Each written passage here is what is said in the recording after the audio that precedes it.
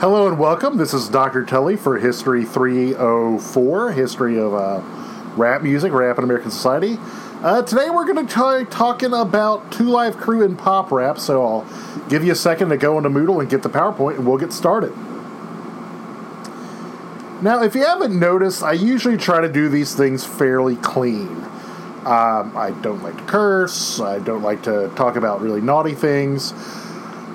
This is one of those times where I'm going to try really hard not to talk about the naughty stuff, but there's some things you might be able to find fairly easily that are much more scandalous than what I normally talk about. I will not directly link to those. I'm trying hard to not show pictures of them, but for some of this you might want to look it up just to have a general idea. However, if you're not comfortable doing that, that's perfectly okay.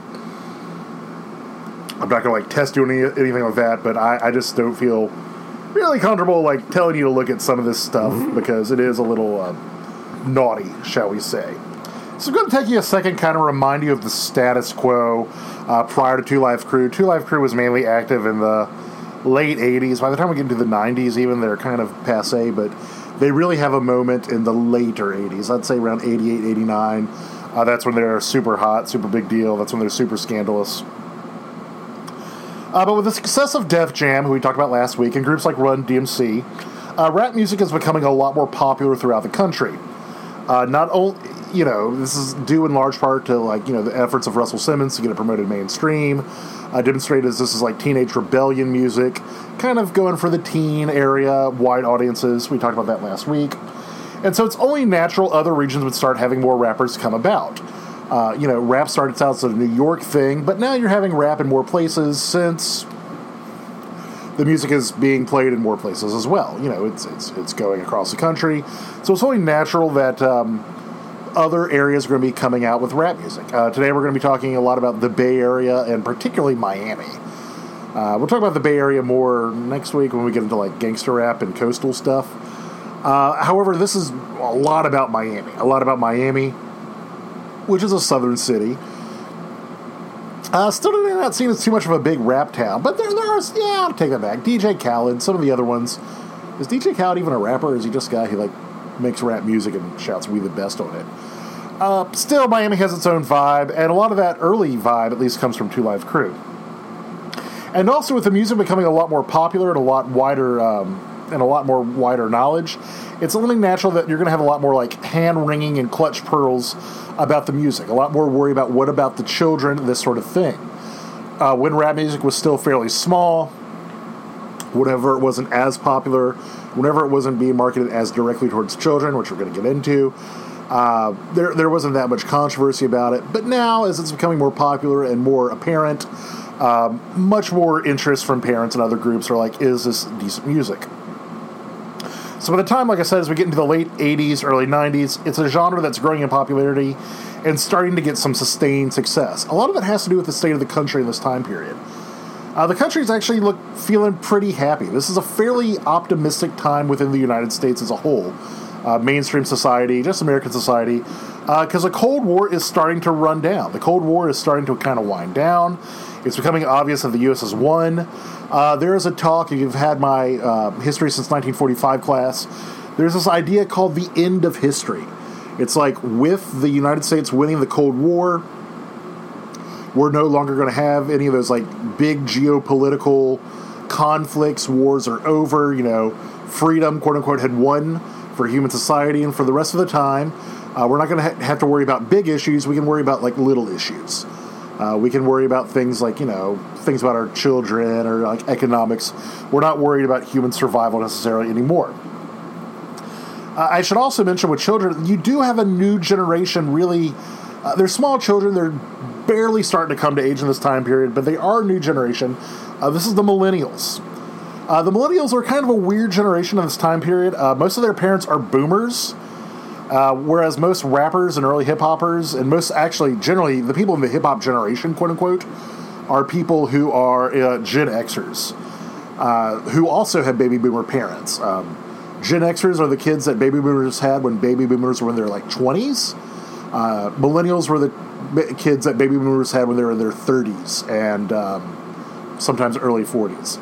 For instance, I am a millennial. I'm a millennial. I was born in 1984, so right in this time period. However, both my siblings, they were born about 10 years earlier. They're definitely Generation X. So you definitely have this new generation. The hip-hop generation is getting a little older.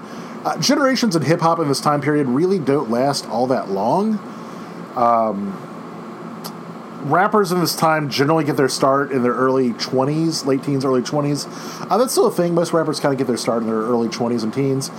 What is interesting is that in this time period, there's like a lot of change within the generations. Like every 5 years or so, you have a brand new slate of rappers coming in.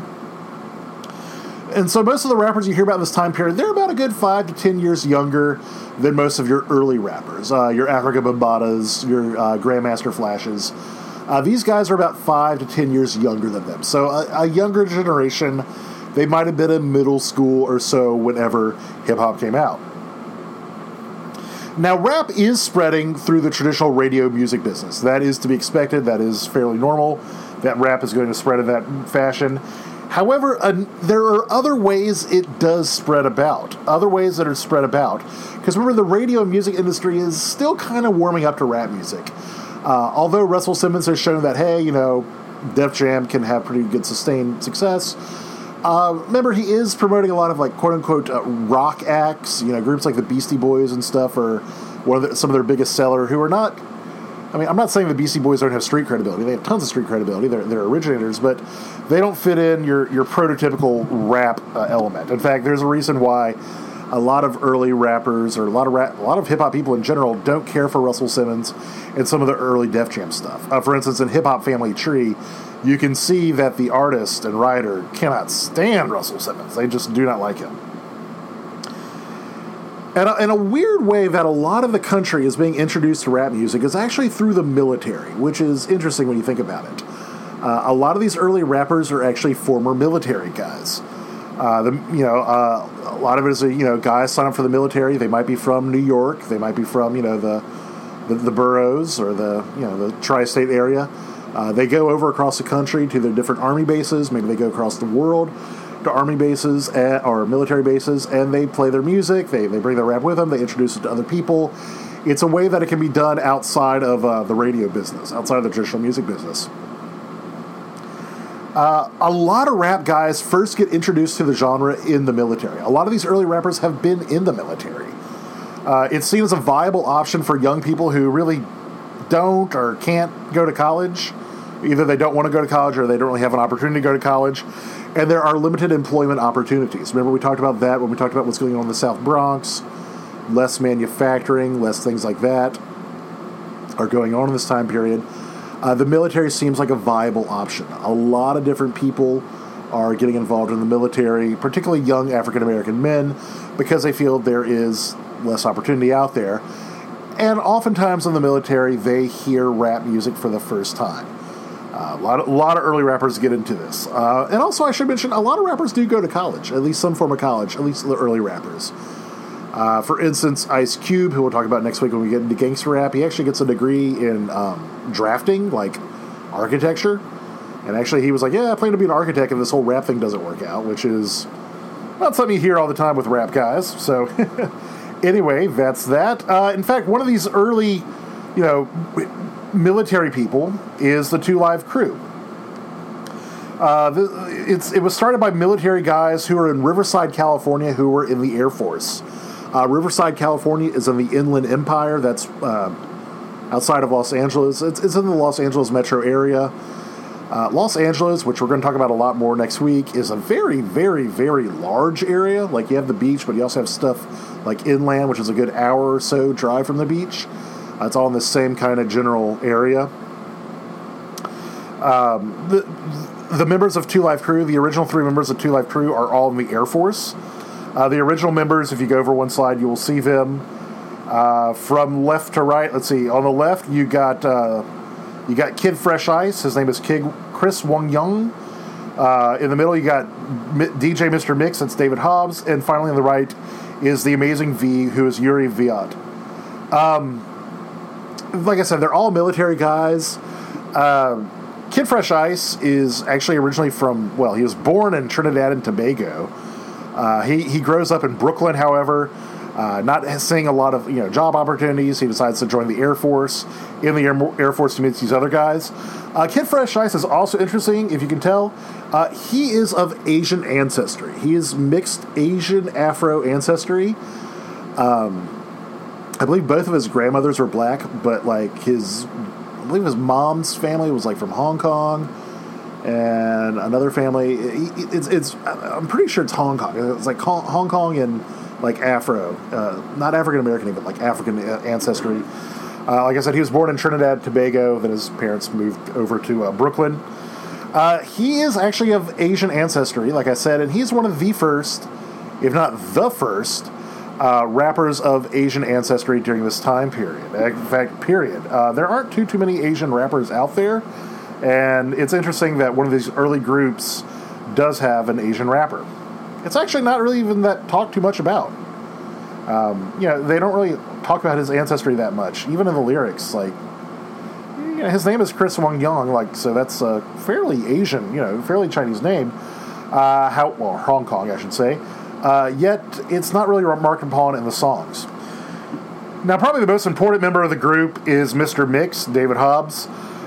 He creates a new style of bass line, which really becomes associated with not only the group, but the city of Miami as a whole. The Miami bass, very much done by this one guy. He's the main one in charge of making the music of it. You can't not talk about Two Live Crew without talking about Miami. That is really they're synonymous with the city. However, they do not start in Miami. They start in Riverside, California. Now, the trio at this time period, they release a single in 1984. It's a A-side, B-side. The A-side is Revelation. The B-side is Two Live. It's released on their own label. And it goes pretty much absolutely nowhere in California. There's not a huge draw to it. They're trying to be kind of under the radar because they don't want their military superiors to know that they're making music and doing things on the weekends, like doing shows. It doesn't go anywhere in California. However, it does kind of make it on the radio circuit, and it actually gets down to Miami somehow. The music is in Miami. It makes its way down there through the various radio waves. It does come out on a very small label, yet there are various radio stations who are listening to this sort of thing. And the guy who hears it is a man by the name of Luther Campbell. If you go over one slide, you will see Luther Campbell right there. Now, Luther Campbell is a very young man in this time period. He is working for a radio station. He was interested in music. Theoretically, doesn't really know that much about how to do music. He's a very low-level radio worker in the Miami area. He hears the song, and particularly Revelation. He's like, this is kind of good. Maybe I will play it in Miami. I'll play it on my radio station. It starts getting popular in Miami, mainly because he's on the radio station, and he likes it, so he plays it quite a bit on some of the rap stations you have there. You are starting to have some early rap radio stations in this very area, still very much in the urban music genre. And it's successful enough that he tells the group, he reaches out to the group, it's like, hey, that song you put out, it's kind of popular down here. Why don't you come down for a concert? Come down for a concert. It'll be fun. By this time, they've gotten their discharges from the military, so they're like, you know what? Why not? We'll do this. We'll go down to Miami. We play. They go to Miami. Campbell loves them. He says, hey, please let me become your manager. Campbell's not really a rapper this time period. He doesn't know anything about making a beat, so he's not a DJ. But he's definitely not a rapper. And so he's like, hey, please let me manage you. I think there's something to be had here. Please let me manage your group. And the group agrees. One of the first things he does is he tells them, hey, y'all need to move to Miami. We're having more success in Miami. I know more people in Miami. You can do a lot more in Miami than you can possibly do over in California, so come on down. They relocate to Miami. Likewise, he brings in another member, Brother Marquis. Brother Marquis, I don't know his real name off the top of my head. That's the stage name is Brother Marquis. He's from Miami, so he brings in a Miami guy. Ultimately, Luther Campbell decides, I'm going to join the group myself. I'm managing it. I want to be everything. I'm going to become the main guy here. Let me do this. And so he joins the group himself. This upsets the Amazing V. The Amazing V, who was one of the original members of the group, decides, you know what, I'm going to leave. I'm not feeling this. This is not what I'm feeling. So he gets out of the group. Amazing V leaves. So pretty much the four set that you have is pretty much Brother Marquis and Kid Fresh Ice are the two who actually rap. DJ Mr. Mix is the big time DJ, and Luther Campbell's a little bit of a hype man. He's more than just a hype man. That's almost derogatory to call him just a hype man, but he starts out really not rapping. He's just more the fact that he's got connections. In time, however, Campbell's going to become the most well-known member of the group, and actually he's going to overshadow all of them. It gets to the point where Luther Campbell, or Uncle Luke, as he's better known, is the group. Like, he's the guy who dominates the group. Even though he doesn't start the group, he's like, hey, let me just manage you. He comes to dominate the group. Now, the first record they release in 1986, their first full album is called Two Live Crew Is What We Are. You can see there they are. Notice they've clearly embraced their new Miami mentality, their new Miami lifestyle, wearing all the University of Miami stuff. It's a decent success around the country, but it's especially popular in South Florida. It is super popular in South Florida. It's also released on Campbell's own record label. That's not too unusual in this time period to do it on your own record label. A lot of rappers do have their own pet label. You just pair up with a bigger record label for distribution. Remember, Two Live Crew's first single was issued on their own record label. Luther Campbell has his own record label that he calls Skywalker Records. He says his name is Luke Skywalker. That's his stage name. Hang on, my dog is... There we go. Sorry, my dog was snuggling in. His stage name is Luke Skywalker, after the guy from Star Wars. Why he picks the name Luke Skywalker, I'm not going to get into that. I've heard all sorts of creative things about lightsabers, shall we say. Like I said, it's a fairly, it's a middling success around the country. It's not a flop by any means, but it's the debut album by a group nobody's really heard of before. Pretty much, it's only Luther Campbell. It's really popular in South Florida. It's also controversial because it is way more sexual than their earlier stuff. In fact, the group is mainly known for its sexual lyrics, and that's really their main hallmark. When you talk about Two Live Crew, the thing that you really hear about, especially in this time period, is just basically how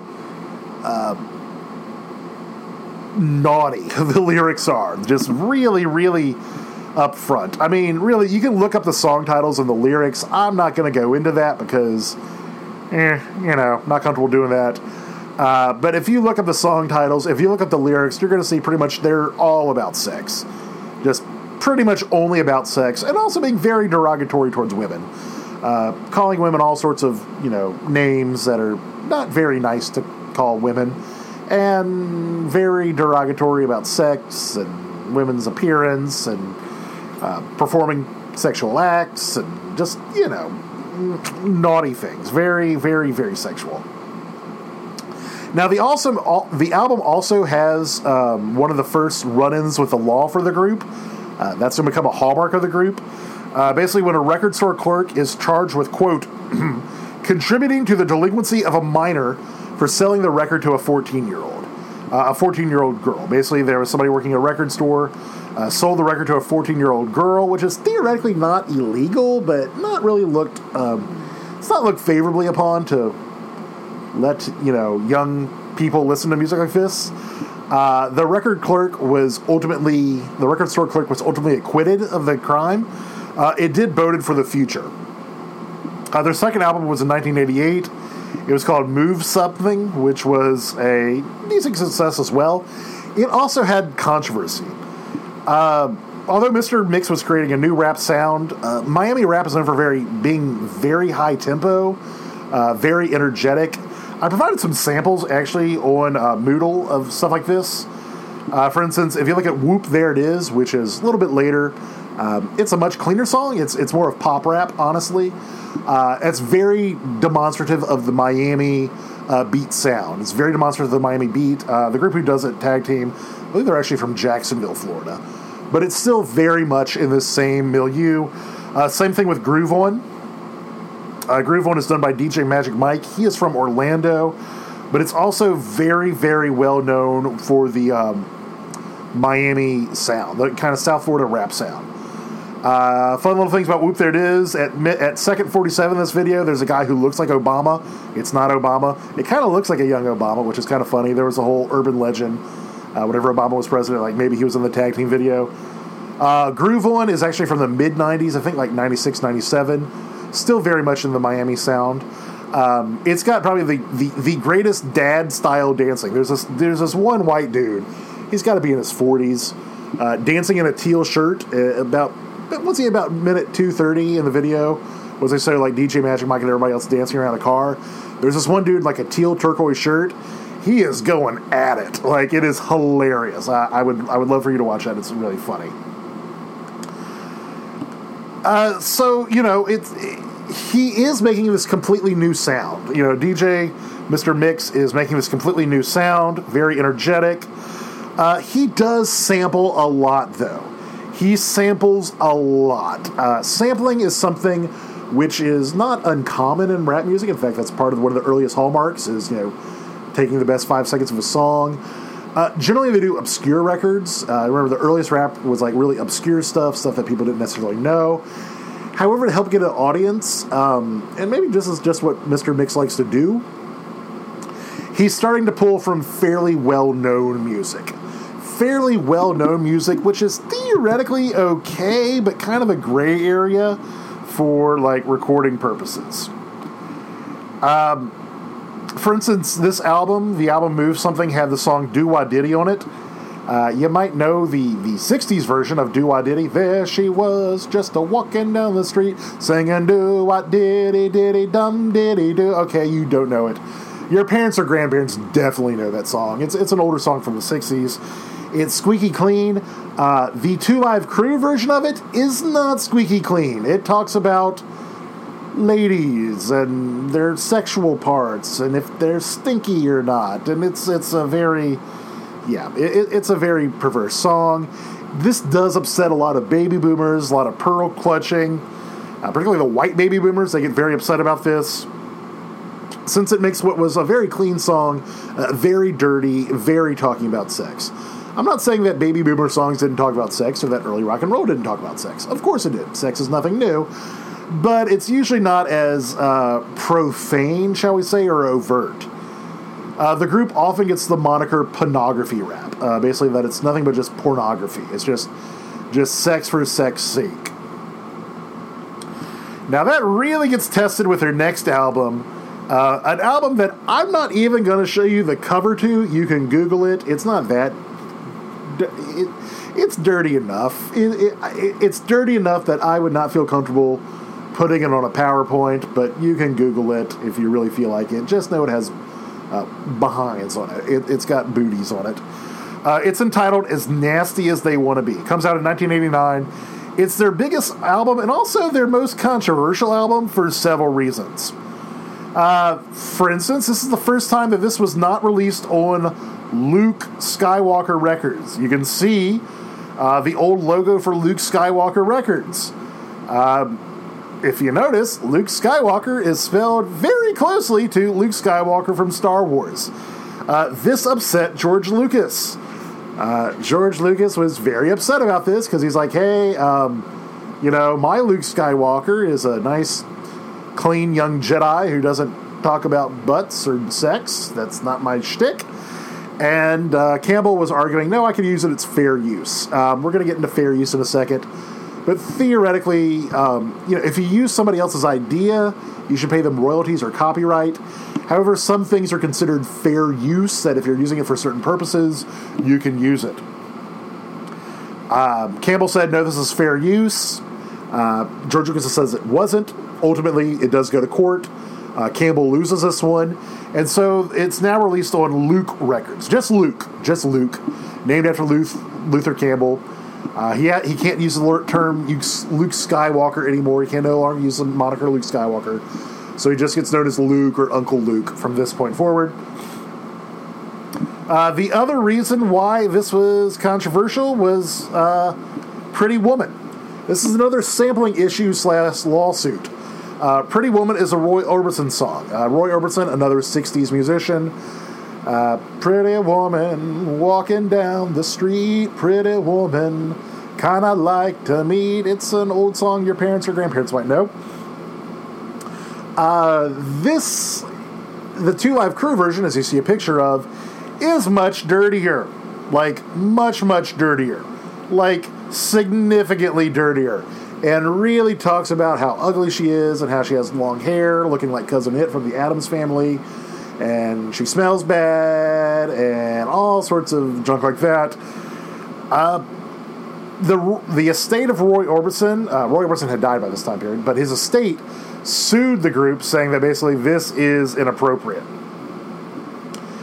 This ultimately does go to the Supreme Court in 1994, stating that no, this was protected. How this works. Okay.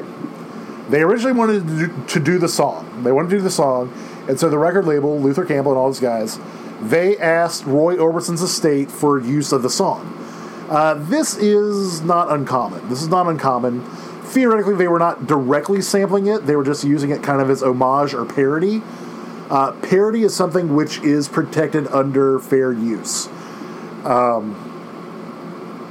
The estate refused, but the Two Live Crew, they're like, you know what, we want to record this song anyway. We'll claim it's under parody. Parody, like I said, is a weirdly protected form of speech. As long as you can prove that your version is not to be taken seriously or in the stead of the original product, you can pretty much have pretty free reign of doing a lot of different things with stuff, insofar as you don't take the trademarks. So, for instance, you can make a parody of Star Wars. You can do a parody of Star Wars with laser swords and 7-foot tall dog creatures and a dude with a respirator that does that sort of thing. However, you can't use the actual names. So if you want to make a Star Wars parody, you can't use a name like Luke Skywalker or Han Solo or Darth Vader or Lightsaber or Princess Leia. And no, just adding an extra Y does not count Luther Campbell. Just saying you're Luke Skywalker, that doesn't change. So basically, you can parody something. Think of something like Weird Al Yankovic. Now, Weird Al Yankovic always gets permission from the artist he parodies, but he doesn't really have to. If you parody something, that is protected speech. So, for instance, if you want to make fun of an elected official or something, parody them, you can do it. You can make fun of them pretty much all you want. That's not libel or slander. It's slander if it's spoken. It's libel if it's written. So, like I said, this ultimately goes to the Supreme Court. The Supreme Court says, you know what? The song that the Two Live Crew was doing, although it has elements of the original song, it has some elements of the original song, it's different enough. They're not using the same lyrics. It's clearly a parody. They're making fun of it.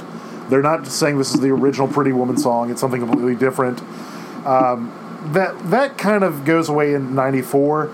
That pales in comparison, though, to the big one, go over one slide, Obscenity. Okay. Shortly after the record's release, as bad as they want to be, the state of Florida said this record is obscene. It is so dirty. It has no redeeming value. It is obscene. It has no purpose whatsoever other than being obscene. There's no redeeming value. This is just something filthy. It's dirty. This happened because there was a lawyer in Florida. Do I have a picture of him? I have him in a second. I'll talk about it in a second. Basically, a lawyer in Florida kind of pressured the governor of Florida to do this. And then later on, this was enforced by a federal judge. A federal judge in Florida ruled that this record was so dirty, it's so obscene, it's the only record actually that ever got labeled so obscene, that even possessing it was deemed illegal. To have this record was so dirty, so obscene, it was against the public right, it was against the public good, it had no redeeming value, that to even own this record was viewed as obscene, it was viewed as a crime. So to even own this was a crime in certain parts of Florida. Not all of Florida, but basically in its federal judge districts. The group was arrested when they performed parts of the album in public. You can see the first thing I have, that first picture, was As Nasty as They Want to Be. That is Luther Campbell being arrested. If you see underneath that newspaper headline, 2 rap singers arrested, charged after obscene show in Boward. You can see pictures of the show. It was done at a strip club. They performed at a strip club. 2 Live Crew, very, very bullish on strippers. 2 Live Crew, very big fan of strippers. They like strippers. Some said that this was a quote-unquote sex club. It was not a sex club. It was a strip club. Basically, strippers, people taking off their clothes. They were arrested for performing parts of the songs. They claim that they were only performing the clean versions, not the dirty versions. But if you look at some of the lyrics, you're like, there's no way you can perform this clean. They even tried to put out a clean version of the CD, of the record, called Not As Nasty As They Want to Be, but it's called As Clean As They Want to Be. But it even had cursing on it. Like, there's some things you just can't clean up, and this is one of them. But also, they did have copies of the Dirty album with them for sale. So that's what they got arrested on. They got arrested for performing the Dirty stuff, even though they claimed no, it's just a clean version. But they also had copies of the Dirty version on sale. That was illegal. Now, this caught the attention of Tipper Gore. If you go over one slide, you'll see a picture of Tipper Gore. That name may or may not be familiar to you. It'll become a lot more familiar. Tipper Gore heads up what's called the Parents Music Resource Center. Parents Music Resource Center, PMRC. It's a Washington-era group. Pretty much it was the wives of like 4 pretty big-time politicians come together, kind of acting somewhat like a consumer advocacy group, letting parents know the content of popular music. Basically, she claims, hey, we need to think of the children. You know, we're still talking about these younger millennials. Millennials in this time period, most millennials were born, I think, between 78 and like late 80s, so they're small children in this time period. However, you do have, some Gen Xers, that sort of thing. Sure, saying basically we want to let parents know what's on some of these records. In 1985, they released something called the Filthy 15. The Filthy 15 you see here, she said those were the 15 worst songs. They're the worst songs, out there. What the rating is. Most of them is X, which is like sexually explicit. O is for occult. I think there's like 1 or 2 occult songs. DRA is drugs and alcohol. And then V is violent. And if you notice, the thing that you're going to see the most is sexual. I don't know if you know some of these songs. They're 80s songs, very 80s. But with the exception of Prince, these are all white songs. These are all like rock and roll songs, hard rock songs, heavy metal songs. Well, then you got Cyndi Lauper. She's pop, and Madonna's definitely pop. We're Not Gonna Take It. It's violent. What do you know? Whatever. That was the one she's called the worst songs. If you notice, there are no rap songs on there. There are no rap songs on there absolutely whatsoever. Probably because she wasn't too aware of it yet. Rap was still fairly youngish in 1985. Def Jam was still kind of coming along. What ultimately comes into fruition for the Parents Music Resource Center, they eventually come up basically to let parents know this is bad music, is the parental advisory sticker. If you see that right there, I'm not sure if they have that nowadays. I remember as a kid, that was always a big thing, was like, you have the dirty version of a record or the clean version of the record, or CD or album, whatever you want to call it. Some retailers refuse to carry it. Walmart, most notably, would refuse to carry an album that had the parental advisory sticker on it. However, sometimes, this made this forbidden fruit. They claim, this made songs which are albums which would otherwise not be as popular way more enticing, way more forbidden fruit for a young person. They are talking about teenagers, but mainly they're talking about younger children, so this is where we get into more of the millennials. Now, Gore starts leading a crusade against the group, against the 2 Live Crew. She starts publishing their lyrics, basically, as evidence of how dirty it is, of how filthy the situation is, saying, hey, You thought the Filthy 15 are bad. Here's one album which is nothing but filthy. It has no redeeming values. Likewise, this is echoed with Jack Thompson. There's the lawyer guy I talked about earlier. He is a lawyer in Florida who basically is like challenging all this obscenity stuff. He later becomes more famous as a advocate against violent video games, basically arguing that certain video games are too violent. However, his first bit of notoriety is against Two Live Crew. Now, the group does have its own advocates, has its own defenders, and a lot of free speech advocates do take up the cause. A lot of things like the ACLU, different free speech organizations, do take up their cause, say, hey, this should be protected under the First Amendment. Basically, this is something worthwhile. Most notably, during their trial, they do get Henry Louis Gates. Henry Louis Gates, who is a fairly successful black thinker, black historian, black thought guy. If you ever watched the TV show Finding Your Roots on PBS, which, okay, you probably don't watch the show. It's a great show. Watch it. It's a fun show. He's a scholar of African American thought. Basically, he argues that this is not obscenity. This music was not obscenity, but rather part of black culture and vernacular. He says this is something that's been going on, since time immemorial for African Americans. Kind of argues for slave narratives, the dozens, things like that. For his part, Luther Campbell says that he is not a sexual deviant. He's like, I might rap about sex, or my guys might rap about sex, but that doesn't mean we're just obsessed with sex. We're not perverts. He says, I'm a hardworking businessman who's just selling a product. If my audience didn't like sex, if they didn't like the music, I would make something else. I'd make different songs about different things. It is a successful case. You can see the picture right there of Luther Campbell, kind of celebrating after the verdict. The group's profile was raised significantly by the successful case. It also demonstrated how rap music was now targeted by parents' rights groups. The Filthy 15 didn't include any rap songs, but now rap would be way more included. Way more stuff was going to be said against rap music. Pretty much, although they won the battle, the war of saying that rap music is appropriate or clean or whatever, that is now much more problematic, and rap's going to be under the microscope. For the group's next album, if you see, go over one more, you'll see their next album, Banned in the USA, which is actually supposed to be Luther Campbell's first solo record. However, later they said, hey, it's with the Two Live Crew because the Two Live Crew had such panache. It is very much a parody or homage or direct ripoff of Born in the USA, the Springsteen thing.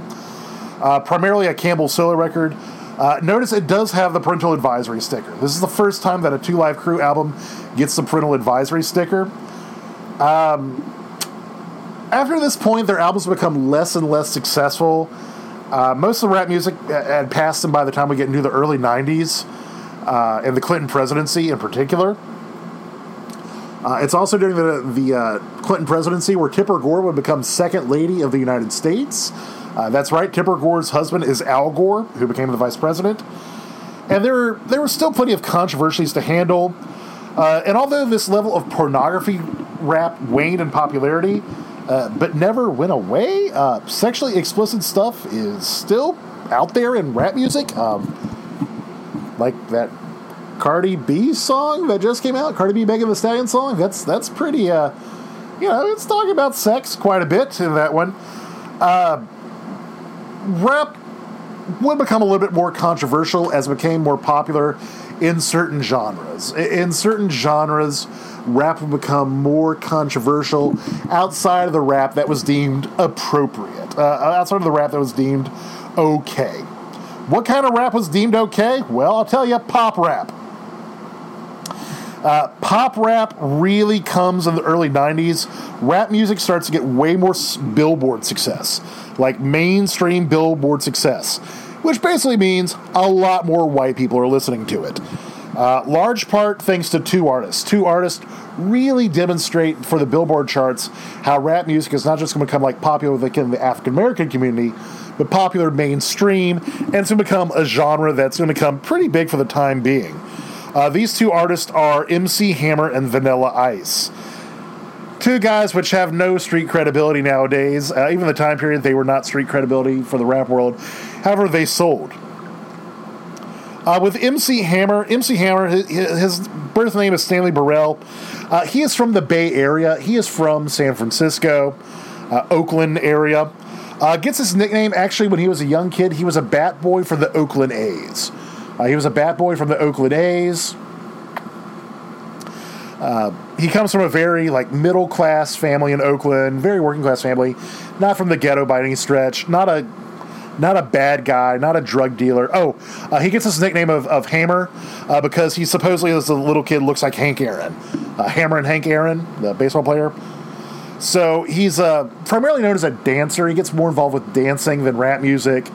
Gets involved in R&B and dancing quite a bit, breakdancing a little bit. He is a super religious guy. Still to this day, MC Hammer is very religious, significantly religious. His raps are not dirty in the slightest. He does not get the parental advisory sticker on his on any of his albums. He starts doing some albums in the late 80s. He really gets mainstream success though with the album Hammer, Please Don't Hurt Them, with the single, as you see right there, You Can't Touch This. You Can't Touch This was an incredibly popular single. It does not go number one on the Billboard. However, the album, Hammer, Please Don't Hurt Them, does indeed go number one on the Billboard chart. Now, this song does sample another song. If you've never listened to it before, I'm sure you have, though. You Can't Touch This samples Rick James' Super Freak. Super Freak is a very popular and obvious sample. This is not Chick's Good Times. This is a very obvious sample, just the bass line from You Can't Just do. It's clearly Super Freak. It's very popular. Rick James is okay with it. I think he does pay Rick James some money. This is not a parody thing, because it's not a parody. It is a sample. He does credit Rick James. As rap music goes on, they start paying the original artist for samples. They've gotten better with that. Like I said, MC Hammer is incredibly popular. He starts to tour, buys a massive house, and he's very popular. If you go over one side, you'll see his massive house. He gets a cartoon show because he's very popular with millennials.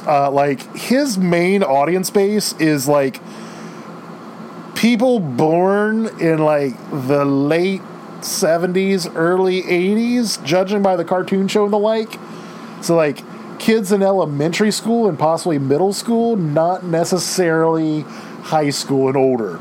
MC Hammer is definitely being targeted towards the little kids. I mean, although Hammer is in rap music, his image is squeaky clean. He's married. He's still married to the same woman. There are no baby mama dramas. His tour bus has no drugs or alcohol. Super religious. Doesn't really curse in his records. Honestly, the main reason he has his only scandal is that he goes broke because he spends way too much money. You will see, for instance, his house. He buys a giant house, calls it Hammerland. Hammerland does not last very long. Within a year or two, it gets repoed because he's in crazy debt to the IRS. Mainly whenever people make fun of MC Hammer, they talk about him being broke. Nothing to do with his music or anything like that. He does have a cartoon show for a while, Hammerman, very much marketed towards children. He does a rap for the Addams Family. The Addams Family. He does a rap for the Addams Family, for the Addams Family movie, also marketed towards kids. His next album, Hammer, Please Don't Hurt Him, the first album, is the first rap album to go diamond, which means it's the first rap album to sell 10 million copies. It's also the first rap album to top Billboard's top album since Beastie Boys' License to Ill. That's in '87. The Beastie Boys we talked about last week. License to Ill is their first really big album. They are rap, they're Def Jam, they have street cred, but they're white. He releases even more music, things like Too Legit to Quit, the Addams Family remix. Later on, he's weirdly on Death Row Records for a hot minute, actually for a while in the 90s, because he's friends with Suge Knight from being from the Bay Area. That's not when he's popular in the early 90s. Like I said, he does become a punchline in the late 90s. By the time you get to 95, 96, MC Hammer is 100% a punchline. He's not a real force. He's really known for his He's not quite a one-hit wonder like this next guy, but he's very much known for his financial troubles. But his image is squeaky clean. Like, MC Hammer, squeaky clean image. He does other stuff later on. Like, later on in the 90s, he becomes a pastor. He even puts out a song, I think it's like in 2009 or 2010. It's a Jay-Z diss record, which is the weirdest thing you've ever seen. Because he claims Jay-Z worships the devil and is part of the Illuminati.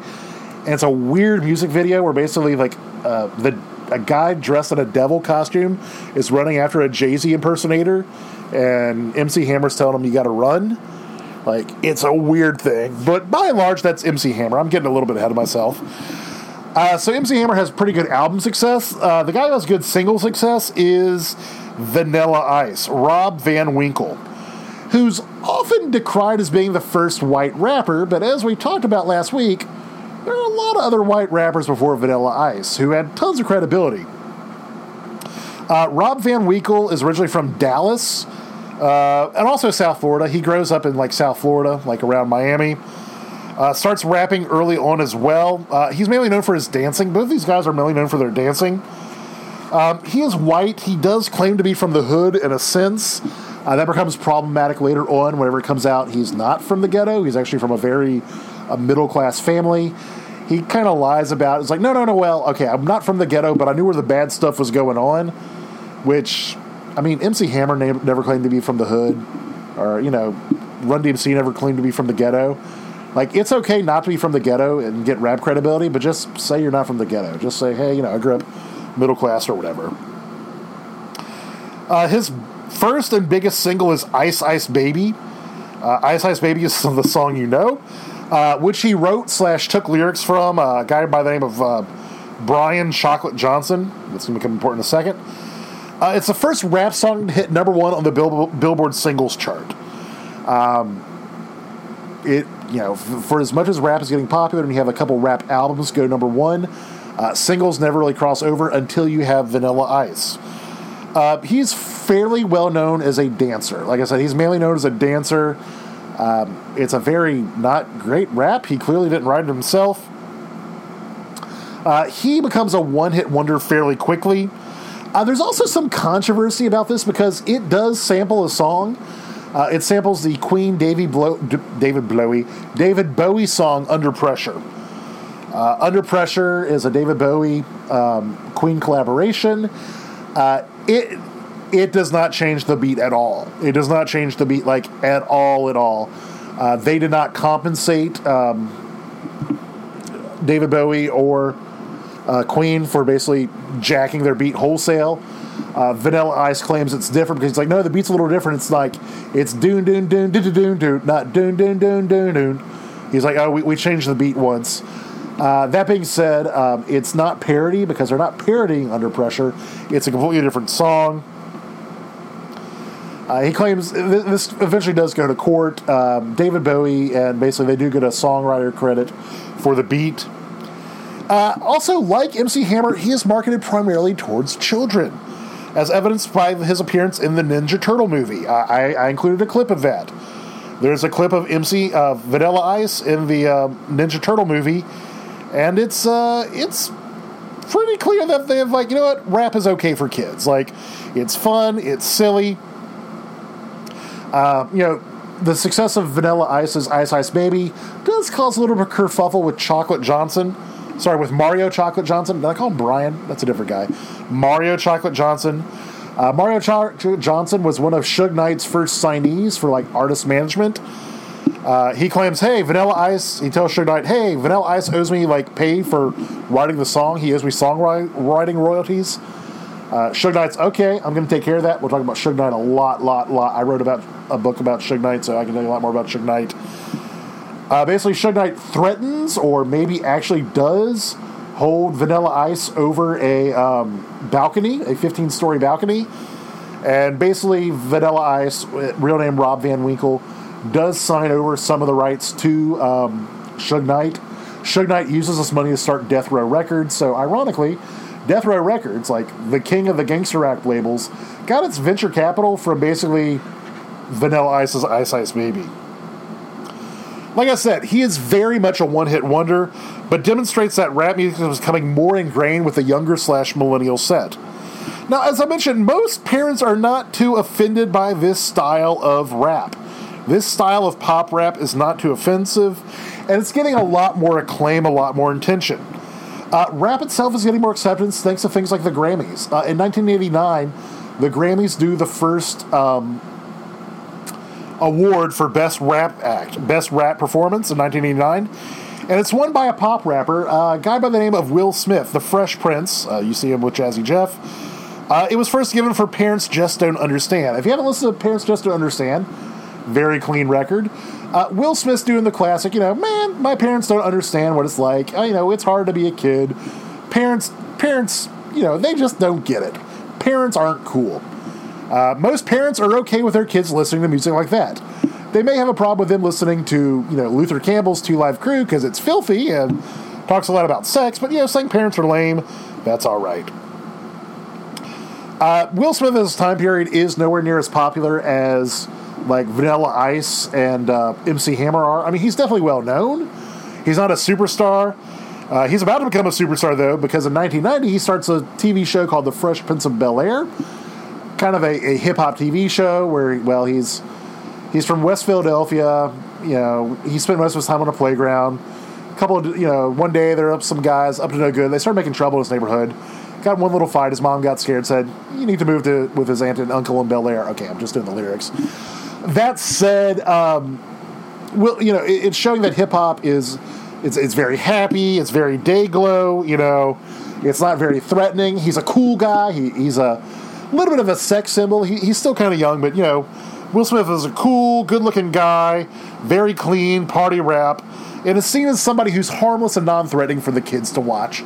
And so as long as hip-hop stays like this, it's okay. And so a lot of millennial audience, so like people between the ages of like 13 and 6, let's say middle and elementary school, is the main audience in the early 90s for a lot of this pop rap. And we're going to talk about that later when we get into millennials.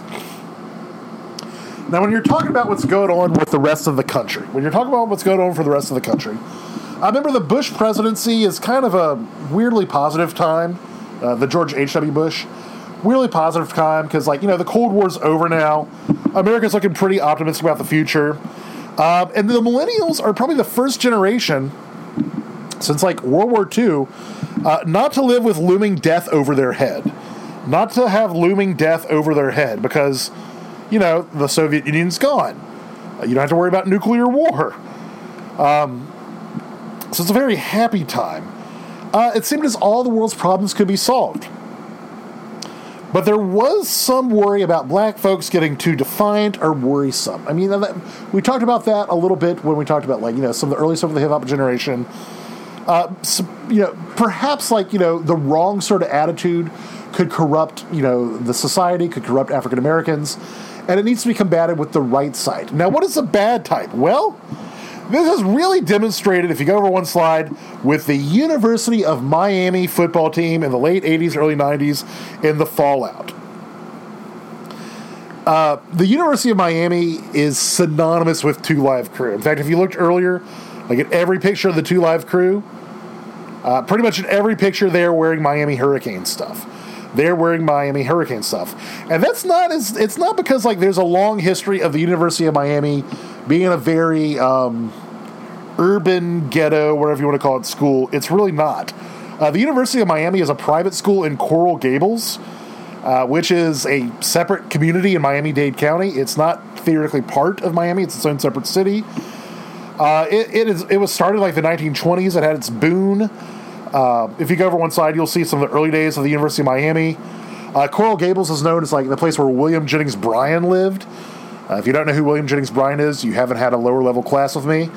William Jennings Bryan was a very important, he ran for president several times, religious thinker. It was and is, Coral Gables is a very affluent, it's one of the richest areas in all of the country. Very old money, very rich, very, very affluent. And the university is no exception at this time period. The University of Miami, it's seen as a very old money school. It started in the 20s. By the time we get into this, the 70s and 80s, it's a very rich area, very old money. The school does have a football team. It's not very good. It's not very good. And in fact, you see a picture there of comparing Coral Gables, which is, Coral Gables, that's where the University of Miami is, and then Liberty City. Liberty City is one of the main urban projects within Miami. That is pretty much where, you have a lot of, athletes who come from Liberty City. They're in the Miami metro. They don't go to the University of Miami. But University of Miami is considered to be too bougie, too highfalutin. They don't want them. But their football teams stink. The University of Miami football teams stink. There's an old joke that in college, students care most about, dating and cute girls or boys. Professors and staff mainly care about parking, but the alumni mainly care about football. And the University of Miami had a lot of very wealthy alumni, very affluent alumni, and they want a good football team. They're tired of being shown up by the people they know from, University of Florida or Florida State, who they feel, they're not as good, or, they're lower class people, and they're hearing all this stuff about how great their football team is, and they want the University of Miami to be part of it. But the football team sucked, and there's even talk about taking the football team down to 2A, letting it go down from the top level of the NCAA, going one down more. Before they hired a coach by the name of, go over one slide, his name is Howard Schnellenberger. Howard Schnellenberger was an assistant coach for the Miami Dolphins. He had never done college ball before. Never done college ball. He was known for being a pretty good coach at the Miami Dolphins. He's hired in 1979. He's an assistant coach for the Miami Dolphins. Remember, the Miami Dolphins had won Super Bowls. They're the only team to go undefeated in the regular season. So it's pretty highfalutin. And basically, he has one big plan. Well, two big plans, but only one that you really want you to know about. I'll tell you a second plan. His two big plans is, number one, have the university run a pro-style offense. But the other thing is he's going to start recruiting around Miami. He's going to start recruiting in places like Liberty City. He's going to go into the ghettos. He's going to go into the projects of Miami and start recruiting those really, really good football players that the school wouldn't talk to otherwise. Talk to the guys who, aren't getting the attention of the University of Miami because they're just viewed as too rough around the edges, too ghetto, too black, whatever. The people who get recruited by the SEC schools, people who'd be recruited by University of Florida or Florida State or Alabama, Georgia, whatever. He said, hey, look, we're going to bring a culture of winning. Now, there is a little bit of hand-wringing about, is this going to change the culture of the school as a whole? However, winning was deemed more important. He said, I'm going to promise you a national championship in 4 years. He says, in 4 years, I'm going to give you a national championship. And true to his word, he starts really drawing upon people from places like Liberty City. He starts going into the lower income areas of Miami, going to the quote-unquote bad areas of Miami, and getting athletes who are really, really good, but otherwise may not get a look at the University of Miami because it's too highfalutin, too private. It's in the most affluent part of town, and they're not in the affluent part of town. A lot of these kids, even though they live in the same metro area, they never gone to Coral Gables before. They're like, I didn't know this type of place existed, less than 10 miles away from my house.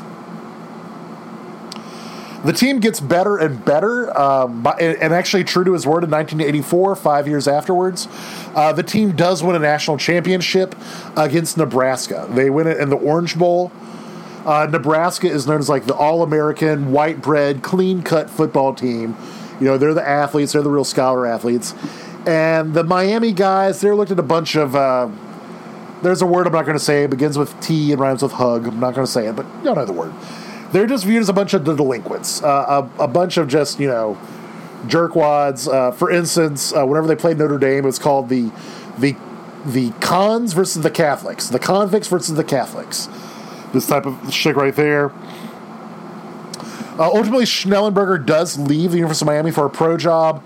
No hard feelings. He gets replaced by Jimmy Johnson. See right there, Jimmy Johnson.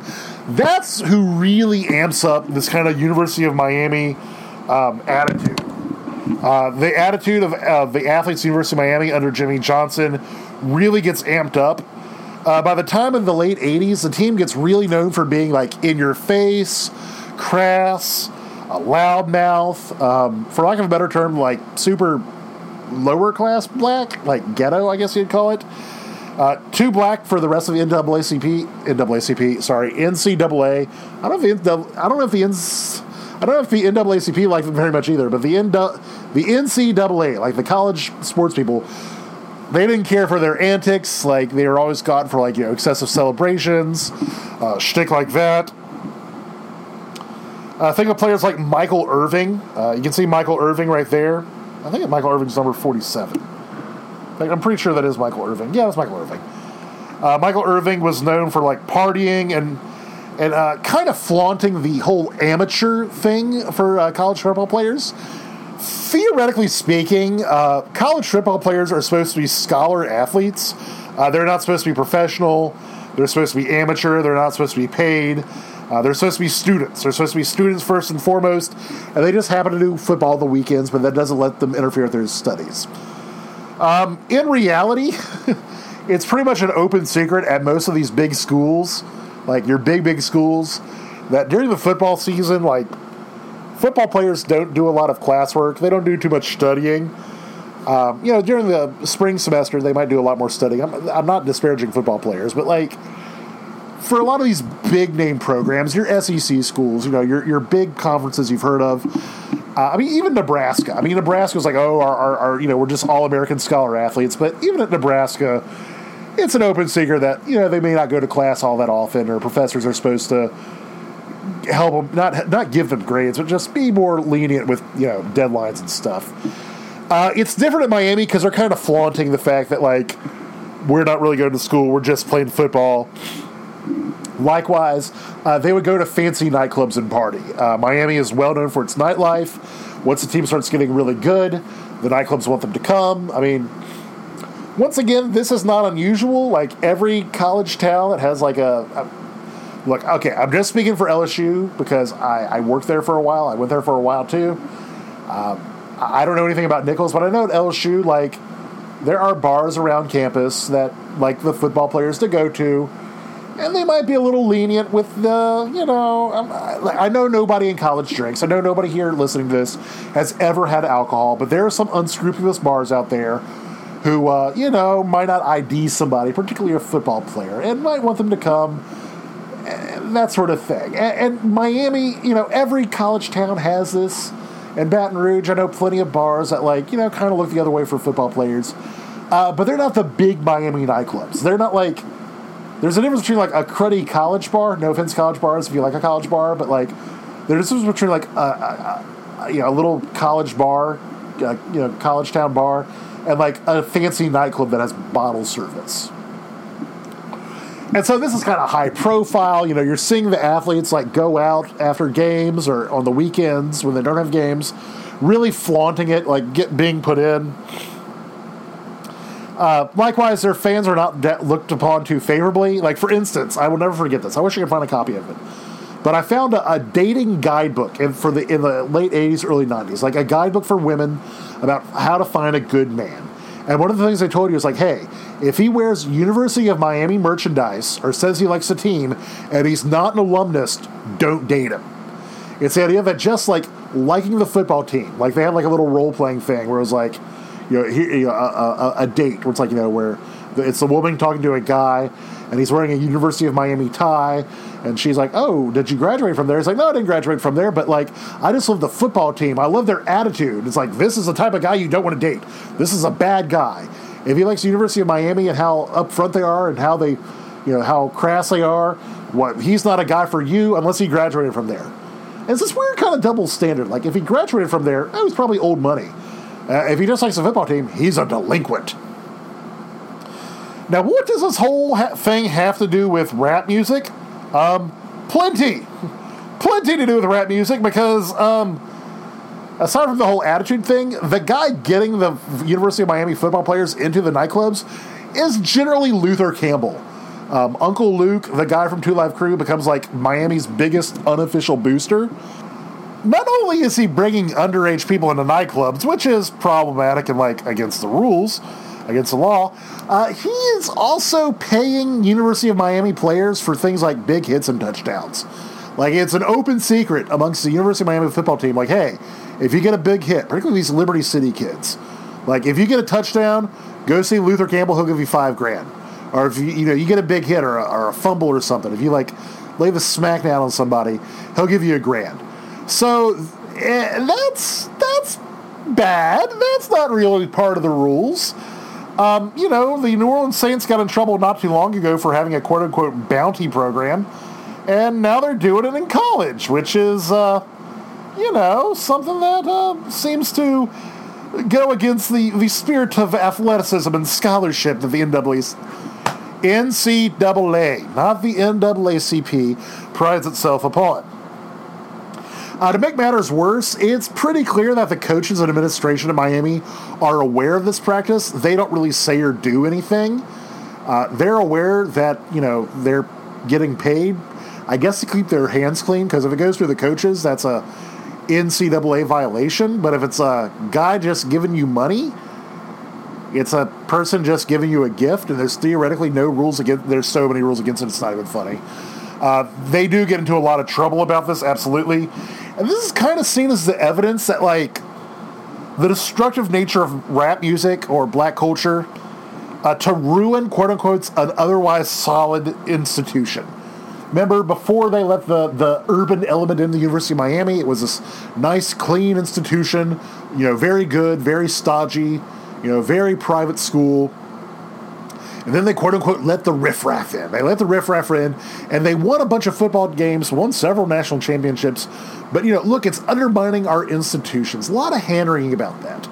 Rap itself isn't bad. Like, no, we don't like rap music inherently. We like Jazzy Jeff and Fresh Prince. That MC Hammercat, he's pretty good. Vanilla Ice, why not? We're marketing that towards small children. But the dirty stuff, they're like, no, we don't want people to be doing that. And that's kind of where we're going to leave this. I know this is a little bit of a cliffhanger because there's way more stuff coming on, because pop rap is starting to become popular. And although there is danger in the less savory elements, it was believed it could be contained. I mean, remember, by the time of your MC Hammers and your Vanilla Ice, 2 Live Crew is on the wane. Yes, they're still doing stuff at the University of Miami. Yes, the football team is still having issues. However, some of the issues start coming out. They start having scandals. Heads start rolling. Miami, the football team, still has a lot of scandals here and there. And that's about to be tested in 1992. We're going to end at 1992 because when it looks like another subgenre of rap music, a subgenre that came about in this time period, not pop rap, not pornographic rap or the 2 Live dirty rap, but gangster rap, is starting to be viewed as prophetic. But that's something we're going to talk about next time. So what I want you to do is I want you to, listen to the various music. Remember, I don't have any 2 Live Crew music videos on here because they are very dirty. You can look them up if you want to. The lyrics are similarly very dirty. You can look them up if you want to. I do have the music video for You Can't Touch This because you may see it's mainly a dance song. And yeah, that's about it. So what I want you to think about is basically think about, censorship, but also you're going to be reading the second chapter of the Hip Hop Wars, where it talks about hip hop reflects a dysfunctional ghetto culture. And that's what you're really talking about here with 2 Live Crew. This idea that, it's showing a dysfunctional culture. It's a threat to quote-unquote good culture. This type of thing is detrimental to black society as a whole and to American society, and that it's encouraging the bad thing. I think 2 Live Crew and its relationship with the University of Miami are very representative of this principle. And so for that, this is Dr. Tully talking to you about 2 Live Crew, and I wasn't too dirty. Yay! All right.